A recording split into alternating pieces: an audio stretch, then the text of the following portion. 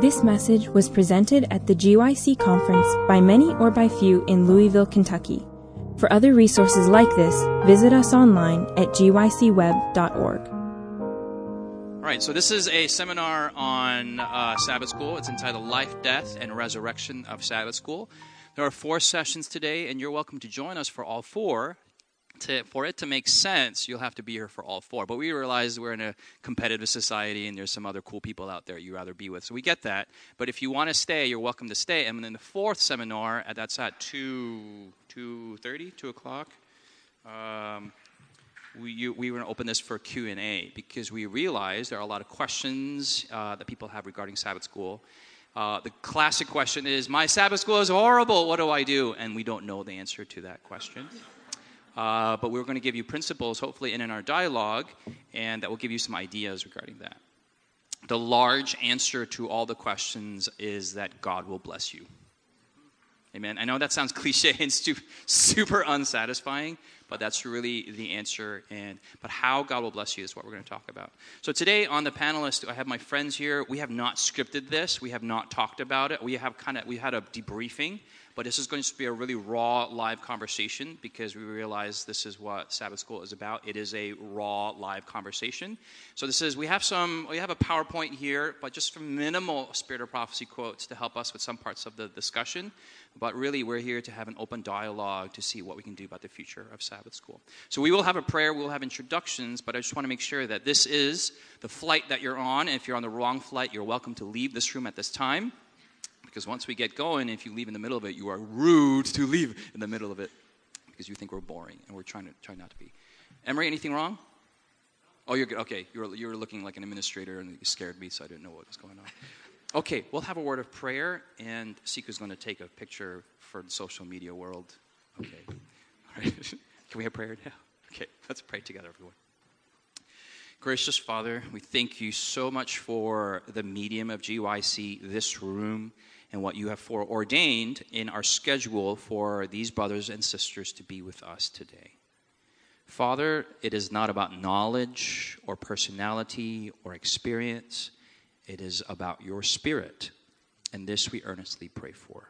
We pray for our panelists today, and not for a good formal presentation or conversation, but we pray that your will and the principles of Scripture come across in the presentations for today. We ask that you bless each of our listeners, whether they be through streaming or recording or live or whatnot. And Lord, our burden is to see Sabbath School revived, not to revive some institution or some program, but getting back to the basics of what you would have us to do. This can only be done by your grace, and we ask for that power and for the pardon of the past of when we've made mistakes in Sabbath School, but we ask for a brighter future for Sabbath School as well. Bless us now in Jesus' name. Amen. So my name is Pastor Justin Kim. I work the General Conference Sabbath School Department. I have the privilege to host a TV show on Hope Channel, and we are been going on for 3 years now, and we are covering the Sabbath School topics. We'll mention a little bit about that later. I have the privilege to join this TV show with my friends, and they are who are here with us today. One is Sebastian Braxton, and he's in another seminar, so don't go there. Stay here. But if you can listen to his recordings afterwards. But he's part of the panel as well, and there's another one named Callie Williams Buruchara, who just got married and is currently living in Kenya. So if she's listening to the recording, hello, Callie. But there's an intentionality. I represent all of Asia. Yes, hello, I am the Asian one. And to my left is, even though we all have American backgrounds, except for Jonathan, he's kind of an Austrian-Canadian hybrid. But you're now an American, aren't you? Yeah, but okay, well, but your background. Yeah, we'll talk about that. So, use your microphone if you're going to make fun of her. And then, so to my left is Israel Ramos. Israel, introduce yourself so I can hear your voice and they can hear your Mexican accent. Hello, everyone. I'm Israel Ramos, originally from California. All right, Kevin, we got California in the house. Both my parents come from Mexico, Mexican-American, and hopefully you heard my Mexican accent. So he represents the Latin Spanish world. We have next to him is our European Caucasian brother. He is not an American. He is, introduce yourself. I'm Jonathan Walter. I'm from Austria. but I've been living in the U.S. now for 5 years, going on 6, and it's a blessing to be part of Inverse, be part of this, and GYC, and many other things. As a day job, I'm a pastor / communications manager for the General Conference Ministerial Association. That's the department that helps pastors, elders, deacons, and deacons around the world. And so that's a blessing to work there as well. Amen. Amen. And to his left, to your right, is the sister who preached for us this morning, Sikhu Daco. And Sikhu, introduce yourself if you can, if you don't mind. Hi, I'm Sikhu Daco. My maiden name is Khululegile Hlatrayo. I'm from Zimbabwe. And I changed my last name when I got married to help the world. I work with Justin. We're in the Sabbath School department for the GC for young adults. So the cool thing is our friendships go a while back. Some of us help start GYC. Some of us work together. Some of us are stuck with each other, kind of dynamic.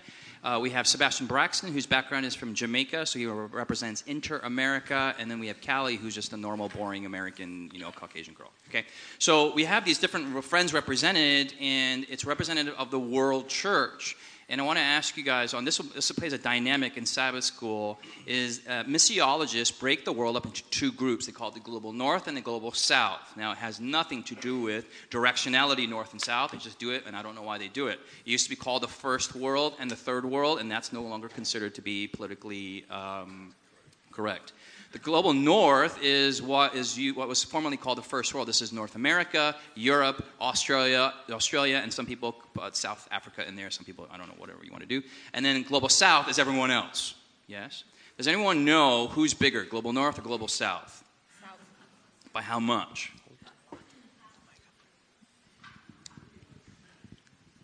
You take all the global north. Okay, and I said that really fast. Some of you are totally lost already. Global north is which areas? North America. Europe. Australia. It's about 8% of the Adventist church. 8%. And that's the numbers on the books. So the reality is maybe about 4% or of the 8, not of the 8, but 4% is who we are, the visible first world church, the global north. The remaining 92% is from where Sikhu and Israel and Sebastian represent. Just to give you a visual identity of the church. And their interpretation of Sabbath School is widely different. In the first world, or I should say the global north, some of you are familiar with, is we go to church at 9:30, and is the church full? Rarely. In the global south, you go to church at 8:30, you're lucky to find a seat at church. If you're not there, you're outside the church worshiping for divine service. So we have this problem in front of us, and so this today we've spent four sessions talking about the life, death, and resurrection. The first session is on the life. What is the point? And now for some of you, you think Sabbath School is we're just going to sit and talk about the quarterly for a while. We're going to talk about all those dynamics. Second session, why is Sabbath School so bad? Why is it dying, especially in the global north? And then third is how do we rev up Sabbath School in our day and age? So I want to ask you just a jump ball question here to the three of you, and you can pick up your mics that you can be ready to talk. Is describe your current Sabbath School experience in North America. What is it like? What are your issues? And so that just that there's some identification on, is it awesome? Is it bad? Maybe nothing too personal, because your churches will be hearing this and be like, they're talking about my church. Ezra, you're breathing. Yeah. My church is great because they're going to be listening to this. I think I belong to a church that is based on a university campus, Michigan State University. We're right across the street from that. And so we have a great context where young people are able to intersect with people who are older. We have college students. They're able to intersect with people who are not in college anymore. And that, to me, has been a great experience because the Sabbath hour has become the most segregated hour for Seventh-day Adventists, right? We come to church, and then immediately as soon as we come into church, if we go to a very effective church... You mean segregated by age, by race, by everything? Yeah. Okay. as soon as we enter into the local church, if we have a very effective church, then our kids are going to be immediately stripped away as soon as we enter. And then they're going to be sent downstairs to be taught by other people, and then we're going to go to our Sabbath school, and then we have a variety of Sabbath schools to choose from. If I'm a young adult, I can go to the young adult one. If I think I'm a young adult, but I'm not, I can still go there. And everyone's going to look at me funny, but I'm going to just ignore that and keep on attending. If I'm an old schooler, if I've been at that church forever and I founded that church, then I'm going to go to the founders group. And this becomes the most segregated hour and time for Seventh-day Adventists, right? If we go to a multi-ethnic church, then we're going to go and we're going to sit on the side where all the people that look like us sit, and we're going to be taught by a person that looks like us, if that's available to us. And so what I appreciate about our church is that it makes an intentional effort to bring together everyone. And whether you're old or young, whether you're a student, young adult, or an old person, it provides the opportunity for everyone to come together and to study the Word of God. So from that perspective, I really appreciate it. Let me ask the house, how many of you resonate with what Israel is saying? Yeah, just nod your heads. It's pretty segregated. Let me ask you by raising of your hands, how many of you are involved in Sabbath school, meaning you are a teacher or a superintendent of a kids or adult class in some capacity? Raise your hands high and that you're proud of being Sabbath school staff. Okay, hands down. How many of you go to Sabbath school regularly? Please raise your hands.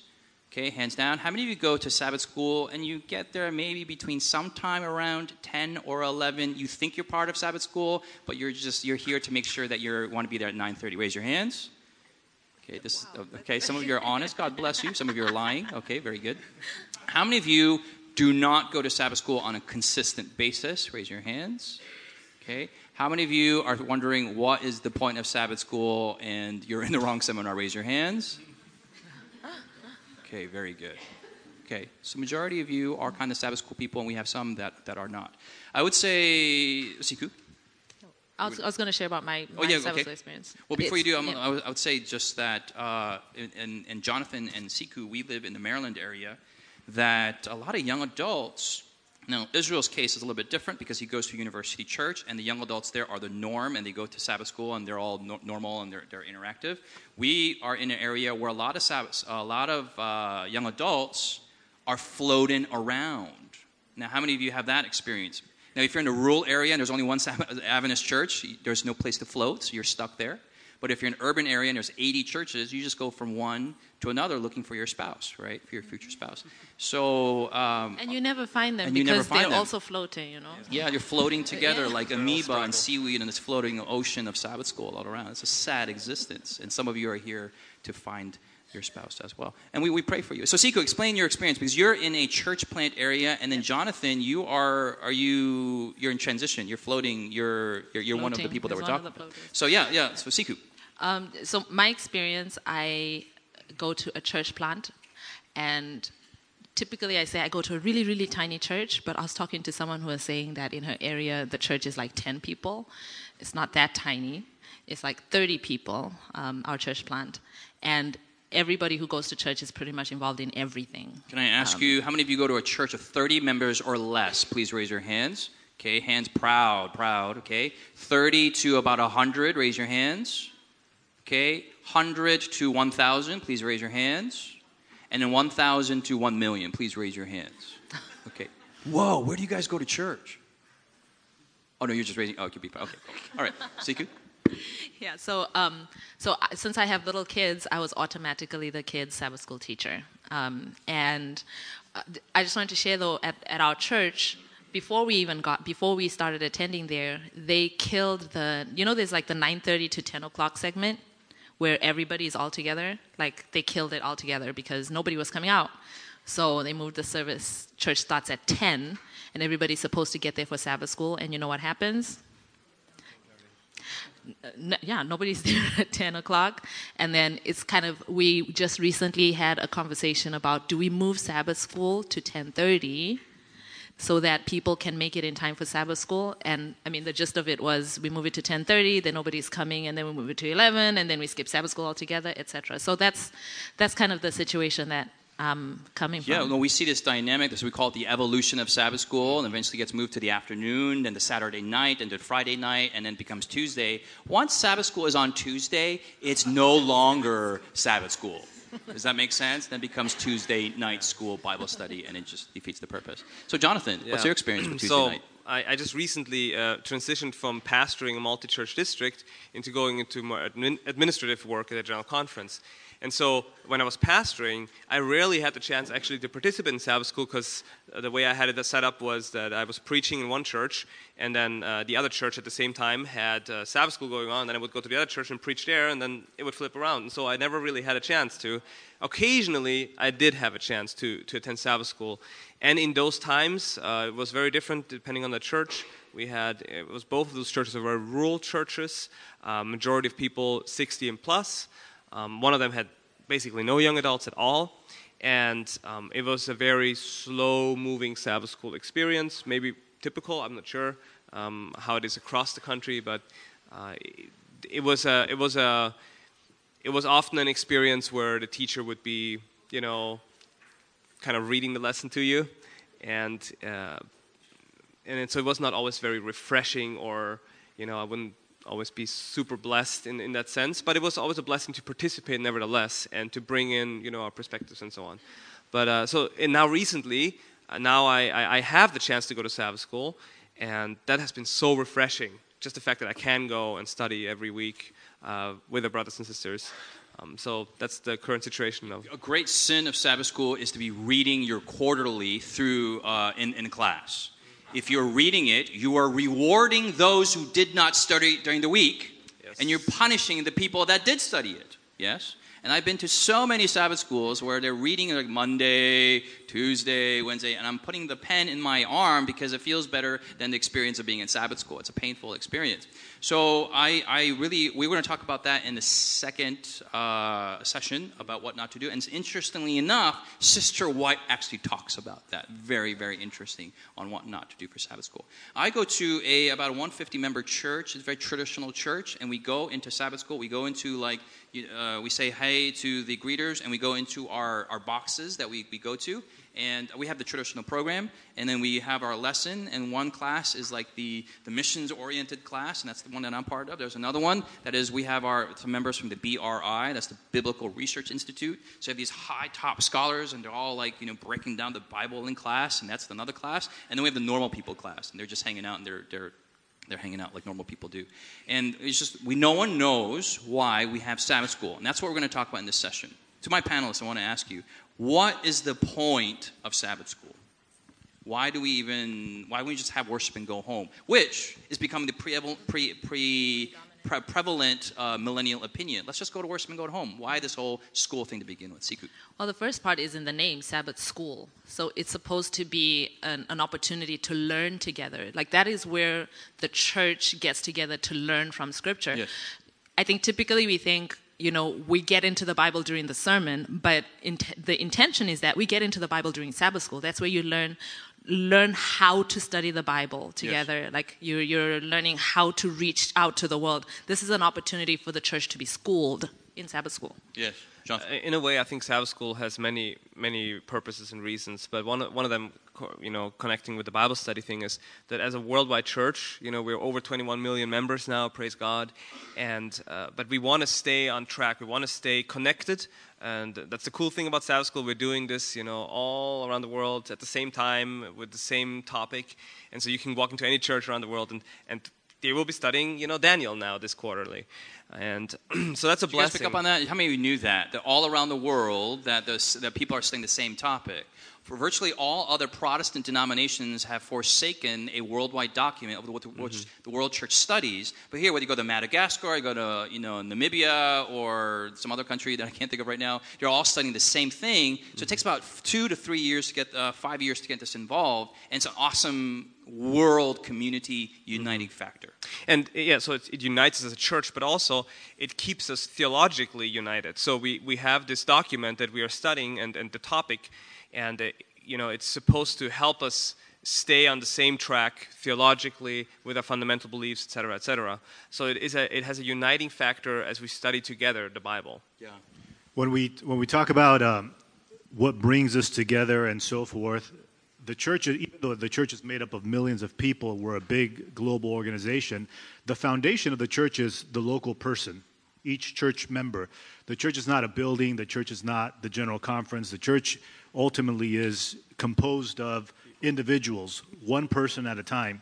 And one of the key reasons why we have Sabbath School is because in studying the Word of God and learning how to study the Word of God, the heart becomes transformed. And so the church has an enormous mission to accomplish. The church has been given the three angels' message. The church has been given a work to do. The church has been given so many things, yet none of this can really effectively be accomplished the way that God wants it to be accomplished if the heart is not changed.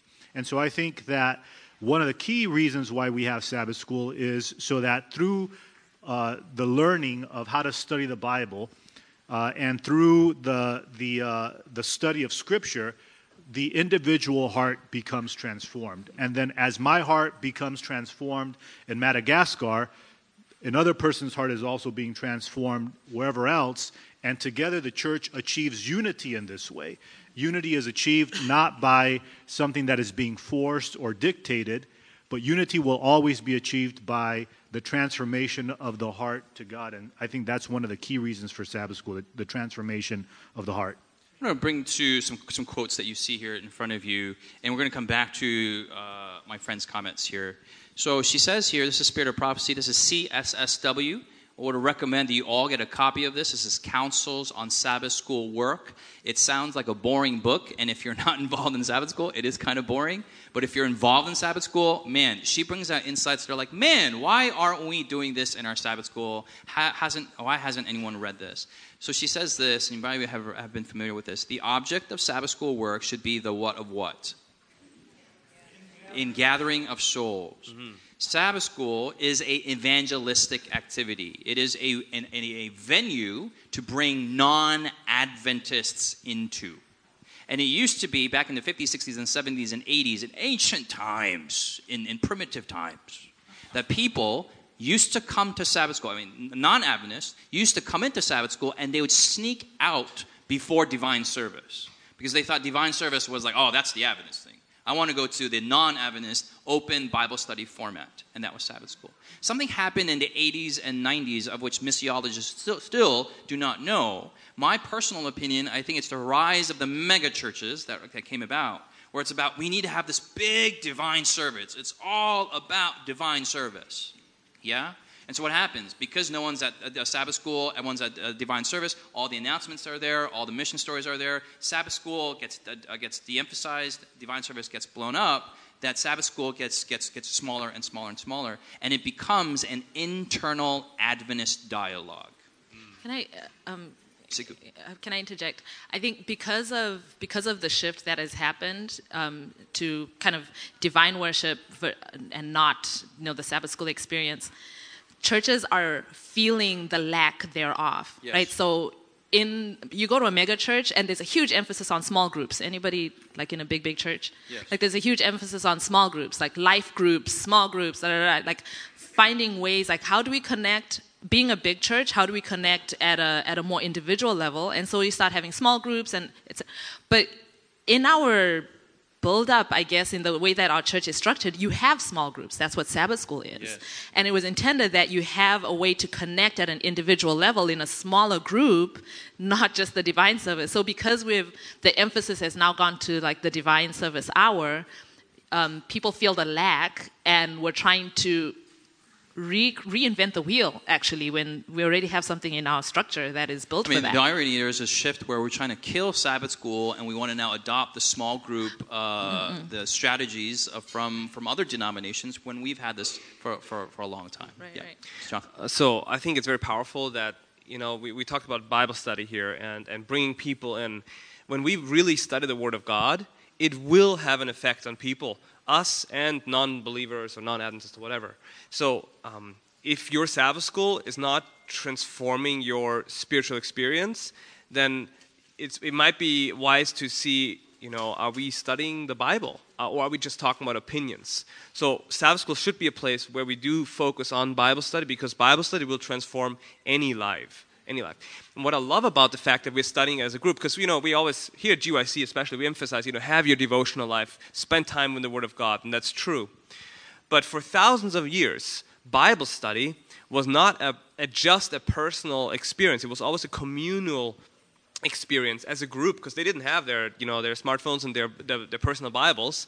They would come together to hear the Word of God.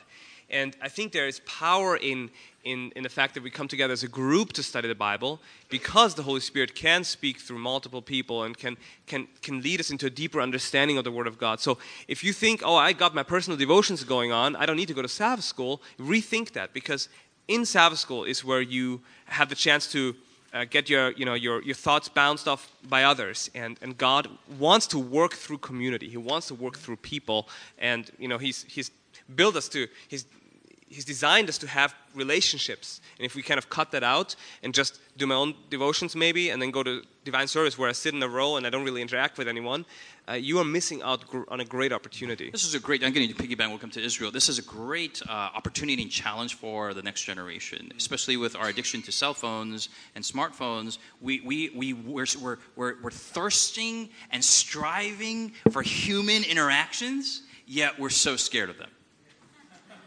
That's the great irony. Like, I want to hang out. I want to have an authentic relation with someone. Oh, no, it's a human being. What do I do? He's asking me a question. Like, what do I say? I can't pause him. Like, it's not turning off. And so we kind of want that Sabbath School experience, yet we want to watch from it afar. This is the great conundrum of the next. Some of you are older, like, it is a weird generation. And those of you who are in this generation, we are a weird generation. We admit it, yes? Amen? Okay, all right. Israel. Speak for yourself. Yeah. I think, I was kind of processing what you were saying, Jonathan. I think the challenge that we have in today's society, in our churches, is that we don't actually have a devotional life. I think that's actually one of the biggest reasons that why we have challenges in our Sabbath School. If an individual, and just think about this yourself, the last time you studied the Word of God and you gained something from it, that really impacted you, the first instinct that we go through is we want to share it. Mm-hmm. As a matter of fact, this is actually happening right now as we're talking. Like Jonathan said something, I just had an aha moment. Man, the devotional life of our people is what's lacking. And my first impulse was not to keep it to myself, but to share with everybody else. I want to share this great and profound idea that I just discovered in your presence, right? This is like genius at work. I just have this, I'm compelled to say it. This is just what naturally happens. When we discover something in the Word of God, the natural instinct is to share that. And so the challenge that we have, and we're probably getting ahead of ourselves because we're going to talk about that in the next thing, but I think the challenge that we're facing in our Sabbath School life as a Seventh-day Adventist church is that everything has become so routine. Even when we do study the Bible, we study it because we need to check it off our list, because someone might ask us, did you have your devotional time this morning? And I can't say, no, I didn't. They're going to be like, dude, how in the world are you, a pastor, not having your devotional time with God? And so I'll check it off. If we really were engaged with God and spending time in His Word, we would have so much to say that we would need an outlet to share it, and Sabbath School would be a perfect time to do that. And so the Word of God being the center and affecting us as individuals is one of the things, because I know you're asking what's the purpose of Sabbath School, so I got to answer that. One of them is to change the heart, or Bible study. And Bible study naturally leads to mission, which is the other thing that you were mentioned here, that the object of Sabbath School work is the ingathering of souls, or the bringing of people together. And so I think the first one is Bible study, the second one is mission, and personal life will always affect public life. Mm-hmm. We're getting to the three goals of Sabbath School. I want to go to the second quote here. Sabbath School is one of the greatest instrumentalities to bring souls to Christ. And I would say, if I don't know if I can wait to say this, we have not yet tapped the full potential of Sabbath School yet. Yeah. We have still yet to see Sabbath School's golden age come to us. This Sabbath School is not meant to be an internal Adventist dialogue. It is meant to be an evangelistic, open, safe place for everyone to come. Now, this is what Israel was mentioning. This is from the Sabbath School General Conference Sabbath School Department.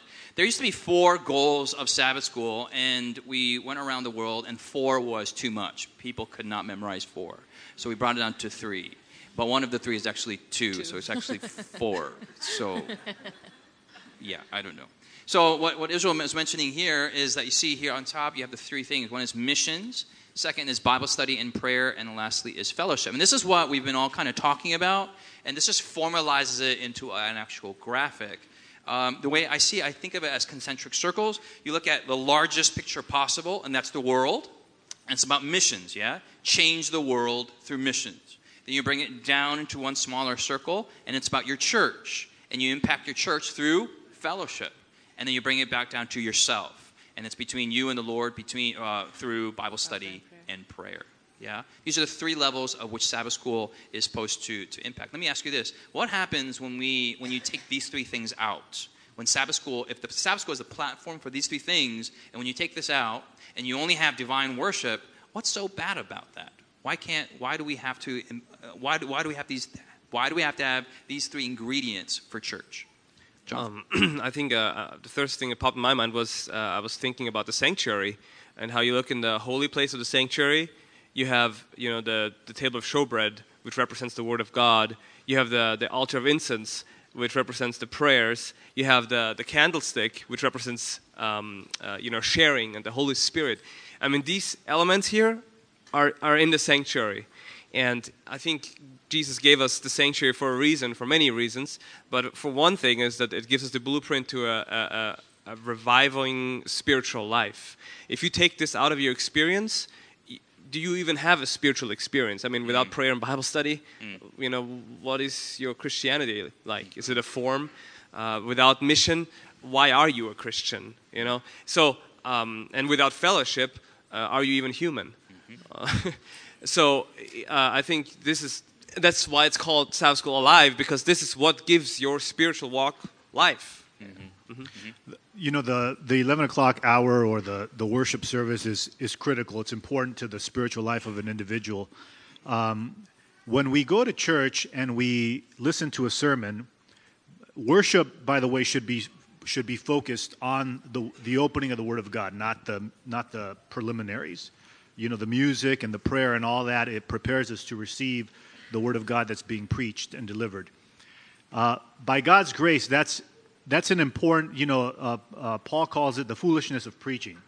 It's a foolish thought that we go to church and we listen to someone read from a book, and somehow my heart is stirred and I want to become a better person. I want to become more like Jesus, right? But it happens. It happened this morning with Sikhu's message and last night with Dean's message. So the 11 o'clock service is important and it's critical. But when we go to church and we're listening to a sermon, we are essentially what we're doing is we are listening to an experience that one individual has had with a text throughout that week. Ray Holmes, professor at Andrews University in preaching, he says it takes a day for the preacher to work the text. It takes a week for the text to work the preacher. And so what's happening is as the pastor is getting ready to deliver the message on Sabbath morning, that person is wrestling with a text, and then they are, if they're doing it right, they are sharing their experience with that text with the group of people, and everyone is resonating with that. And I'm saying, even though I'm so different from you who is preaching the sermon, somehow God is speaking directly to me. That's critical and that's important. But I am receiving something that someone else has already processed. And that's important. We need to receive processed food, processed meat. Now, when it comes to Scripture. Oh, yeah.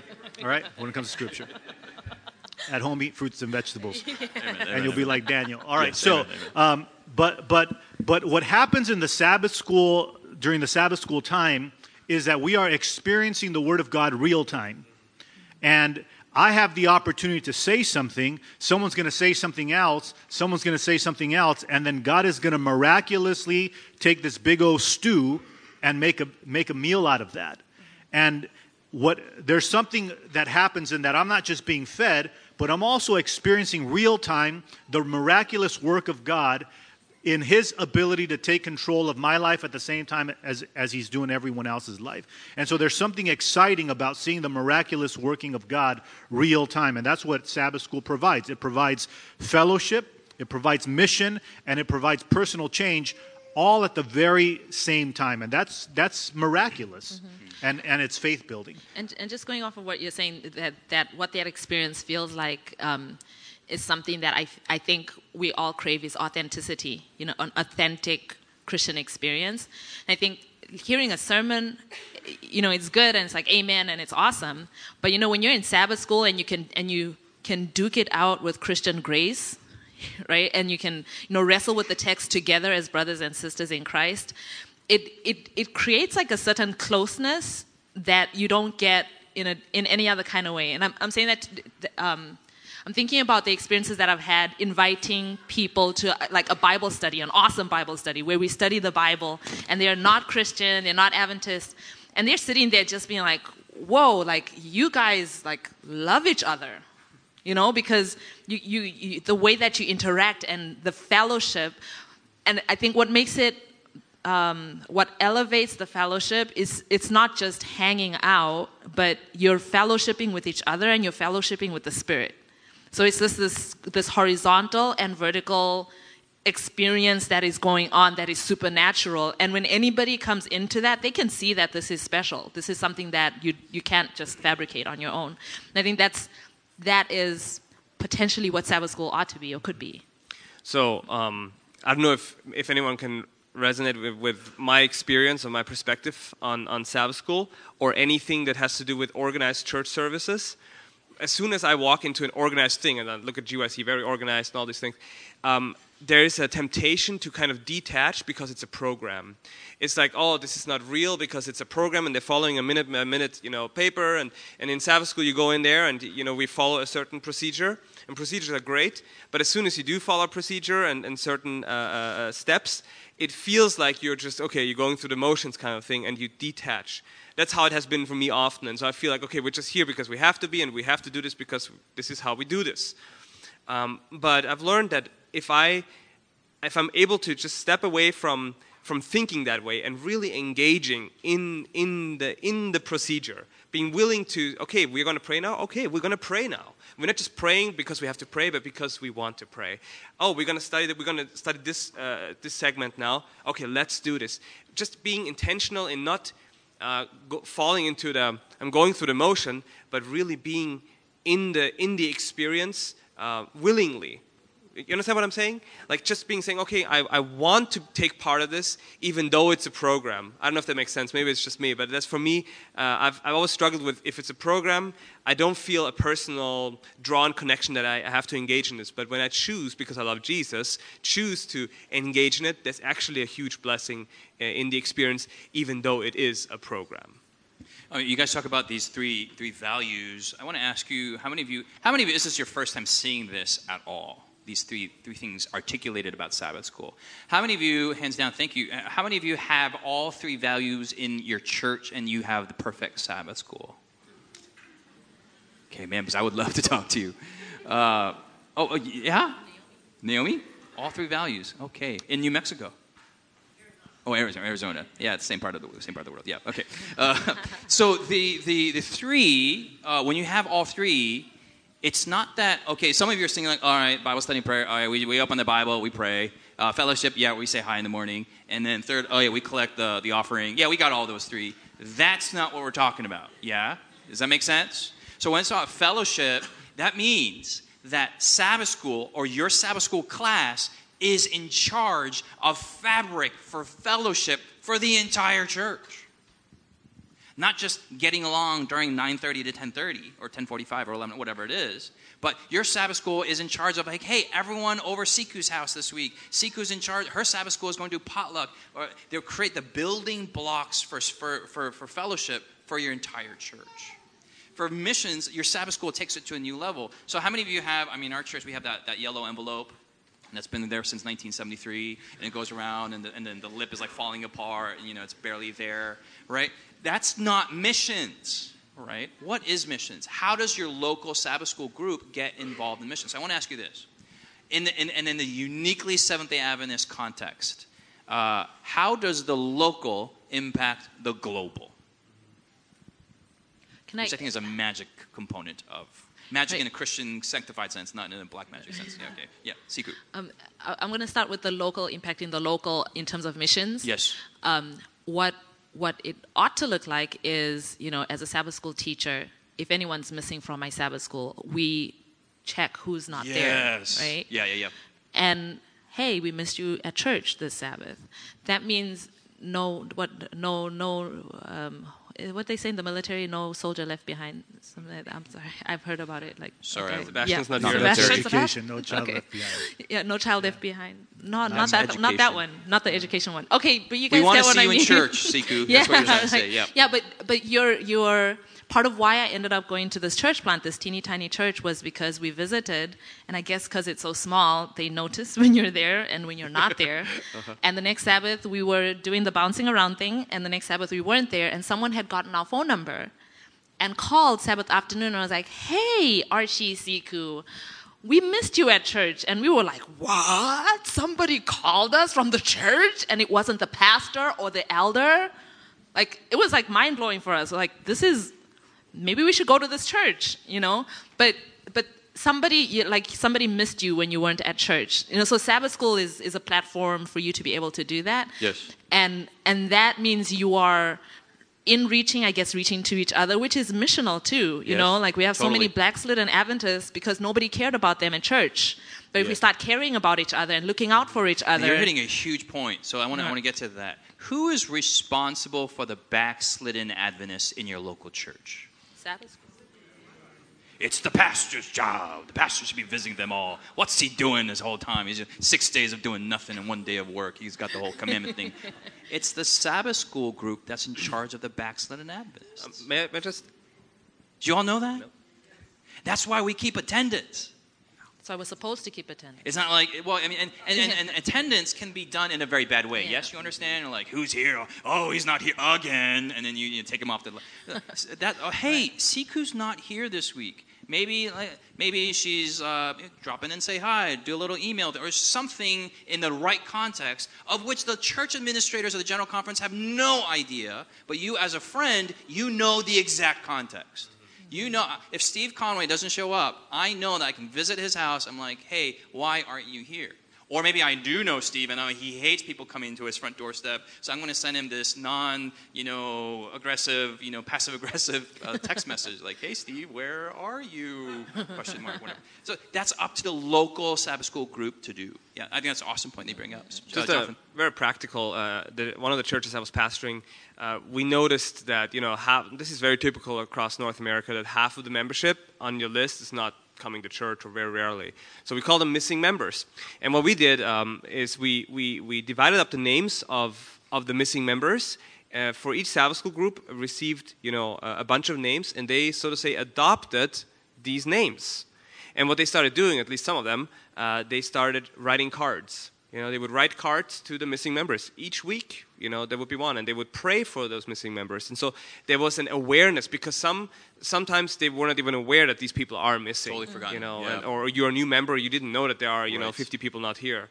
And so that's a very practical thing. You can you can adopt some missing members. Ask your pastor, who is missing and who can we reach out to? You can pray for them. You can start writing cards. You can visit occasionally. You can start trying to build connection if you don't know them already. I would take it one step further, and not just members, but even guests who exactly. Yeah. And the next thing that you can do is, as a Sabbath School, you can say, hey, we want to adopt a neighborhood. And you can start, with the neighborhoods around your church and say, hey, this street, this is, the street of Sabbath School so-and-so. And you start prayer walking that street. You start interacting with people there, and you can slowly work yourself from local to regional, and then even go beyond. And you ask the Holy Spirit to guide you in the process. Mission doesn't necessarily have to be just foreign. There can be many other things. I mean, another thing that our church did was they said, hey, we want to. This was right after the hurricane in Puerto Rico. He said, we want to partner with a sister church that we're going to pick in Puerto Rico and help them with rebuilding and working there. And so our church, this was not with any other organization, just the local church elder flew out there, found the pastor, and figured something out. And now they've been doing mission trips, every year, going there, one church helping another church, and also with an outreach element there. You all catch that? I mean, this is one of the most magical, I'm going to stop using that word, the most amazing components about the Seventh-day Adventist Church is that we have a very highly organized church. And some of you are like, oh, I don't know. But the cool thing is that as a local church, you can contact any other branch, any other field in the world because they're part of the Seventh-day Adventist Church and work with them. To be involved in international missions does not mean you got to send your dollar to ADRA. Although you want to send your money to ADRA, that's a great thing. But it's just not monetary participation. But your local Sabbath school should get involved in some tangible way. There are 13 divisions here, and this is a little bit outdated. There's also the China mission. This is a way to contact. You can go online in our day and age with the internet. You can contact any other place in the world, find out what their needs are, and have your local Sabbath school group impact that local area. This is what we do. In our local church, our Sabbath school gets groups together, and we pass around that yellow envelope from 1973. But we also say, hey, we give to the church, but what can we do? What can we personally do? Mm-hmm. And so we ask, and you know someone, so-and-so, and so-and-so, and you get together, and we've impacted the Philippines, we've impacted Puerto Rico, impacted all these different places just from your local Sabbath school group. This is how Sabbath school got started. Mm-hmm. You all know the SS Pitcairn ship, an Adventist church. Yeah, one of the first missionary ships. They are in a small island, Pitcairn, in the middle of the Pacific Ocean. Some people want to get baptized. They contact the general conference like, hey, send us a pastor. We need to baptize these people. Well, the church had no money. Well, at the time, the children's Sabbath school groups got together, and they said, let's get the money together ourselves. And they pulled together, they networked. It was a grassroots movement like GYC back then. And with that money, they bought a ship, they sponsored someone, and they sent someone to the South Pacific. That's the power of Sabbath school. That's the power of missions. Yeah. Let me read you this quote. I know it's a long quote, but this is a very powerful one, okay? To show a liberal, self-denying spirit for the success of foreign missions is a sure way to advance what? Okay, do you get that? Let me make it dumb. If you help other people, your home gets helped. Okay, now keep reading. For the prosperity of the homework, that's not homework like school homework, that's like the work at home, okay? It depends largely under God upon the reflex influence of evangelical work done in countries afar off. That's evangelical not in the terms of denomination, but it means evangelistic work. Meaning, the more you impact the world out there, God blesses your homework. Does that make sense? We get this complaint a lot, like, man, the Adventist Church, we're giving so much money to all these different organizations, and we need to retain some of that money here. God has to bless the work here. But here's the promise. The more that we focus on the world, God will take care of things at home. And this is what it means to be a Seventh-day Adventist. Israel, what's the church that you're a member of? I'm a member of the University Church in East Lansing. His membership is in the East Lansing University Church, but he is not a member of the East Lansing Adventist Church. You all catch? He's a member of the worldwide Seventh-day Adventist Church, of which his local participation is at the East Lansing Adventist Church. Does it make sense?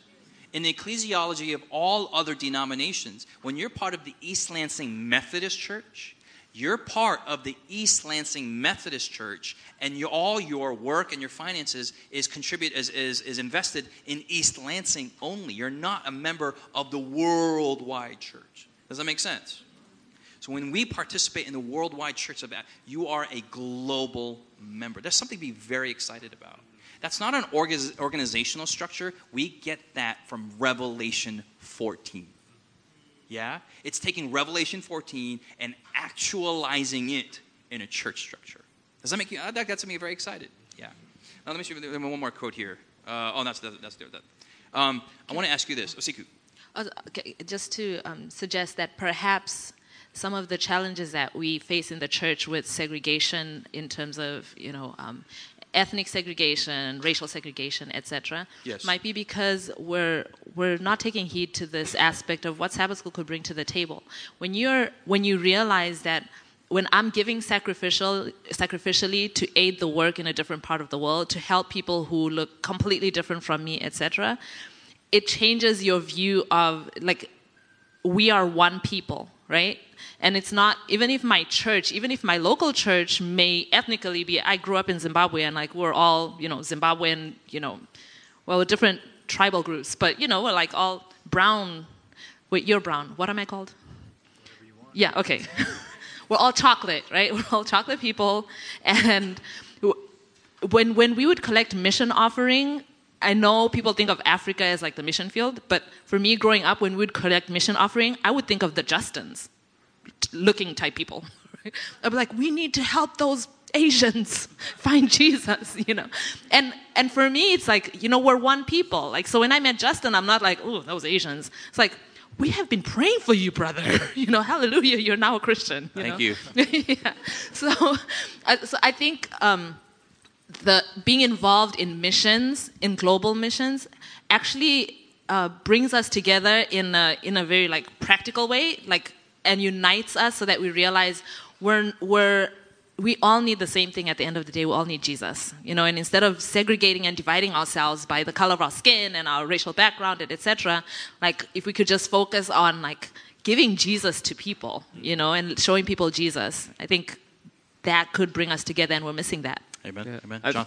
I really believe that the mission component especially gives incredible purpose to the Sabbath School. Because if you think about what the potential that we have here, even you in your local Sabbath School, if you guys really connect and say, hey, we want to adopt a neighborhood, or we want to adopt a sister church or a mission field. I mean, I know of churches in Texas, they have adopted cities in the Middle East where there are no Adventists. And they go over there and they do mission trips and they do work there. It's powerful. Like, think of your Sabbath School that might be dead right now, and the potential that there is of what you guys could do. Think big. You don't have to think, okay, well, it has to be a mission trip organized by this and this organization for it to be a mission trip. Or mission work can only be done by so-and-so. Your Sabbath School has incredible power lingering. And I don't believe we're really tapping into the power of local Sabbath School classes. Mm-hmm. I agree with everything that you guys have said. I also want to place before us the fact that doing a local work will have global effects as well. And sometimes it can be overwhelming if you're in a small church, 2 people, one of them comes to your Sabbath School. Man, how in the world are we going to organize trips to Iceland and so forth and so on, or to Asia to win Justin's people, right? Please come. How are we going to do that? And, I want to share with everyone a story of what happened to me. I grew up a Seventh-day Adventist all my life, and there was a young person at that time, young adult, who really had a passion to help the young people of the church. So he was my Sabbath School teacher during my juniors class. And I don't even remember what in the world he would tell us. All I know is that one time he took us to Disneyland, which I'm not promoting that, but that's what he did. And he gave me a Bible. He gave me a Bible. It was a bilingual Bible. And that is something that I've remembered throughout my entire life. That this man cared about us enough to take us to Disneyland and to give me a Bible. And that Bible became something that eventually transformed my life. I used that Bible. Someone else came along and told me, my dad told me, if you read a proverb every day, for every day in the month, you can read the book of Proverbs, and there's 31 chapters, chapter a day. And so that built on what my Sabbath School teacher did. And little by little, the Lord began to grab a hold of my heart through the book of Proverbs. I read the book of Proverbs because I thought that was going to make me smart. I'm like, I want to be smart like brother. Solomon. I'm still trying to read every day, right? What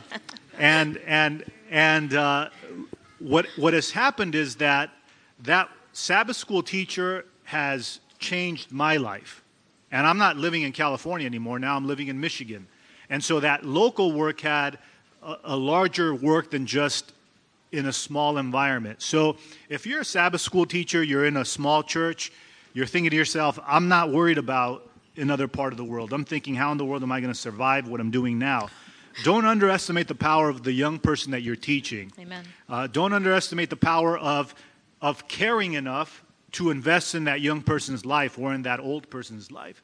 The impact God is going to bless, and by God's grace, as you make the Word of God the foundation of the life of the people that you come in contact with during that Sabbath School time, God will bless God will bless and reward that beyond your estimate and beyond your ability to measure. We have talked about the ideals of Sabbath School, so I appreciate Israel's comment. We don't want anyone to be discouraged. Yes, all Sabbath schools have need of work, but I guess the appeal is this. How many of you want to go back to your local Sabbath school and you want to implement in some capacity missions, fellowship, and real Bible study and prayer in some capacity? And you say, Lord, this is going to be hard, but use me in some capacity. How many of you want to be that person? Okay, God bless you. We're going to have a word of prayer. We want you guys to stick around. In our next session, we're going to look at why is Sabbath school dying, especially for our generation. And then the session after that, what can we do to rev it up in a different way? Amen? Let's pray. Father in heaven, we ask for all the Sabbath school and the churches that are represented from this room be blessed in a very special way. Father, may a Sabbath school revival happen where we see missions and Bible study and prayer and fellowship happen on a different level. And Lord, as we listened to the sermon last night, Lord, may we not just wait for someone to do it. Lord, we ask that you use us. Lord, our theme this week is by many or by few. And Lord, we ask, we will cause within us to be instruments of heaven to cause a revival for our Sabbath schools. We especially ask for these three things to be revived in our local Sabbath schools and may impact the whole world as a result, as well as impacting our own hearts. Bless each of our brothers and sisters and our panels in that capacity. In Jesus' name we pray. Let everyone say, Amen. Amen. This message was recorded at the GYC conference by many or by few in Louisville, Kentucky. GYC, a supporting ministry of the Seventh-day Adventist Church, seeks to challenge and inspire young people to take a sacrificial initiative for Christ. To download other resources like this, visit us online at gycweb.org.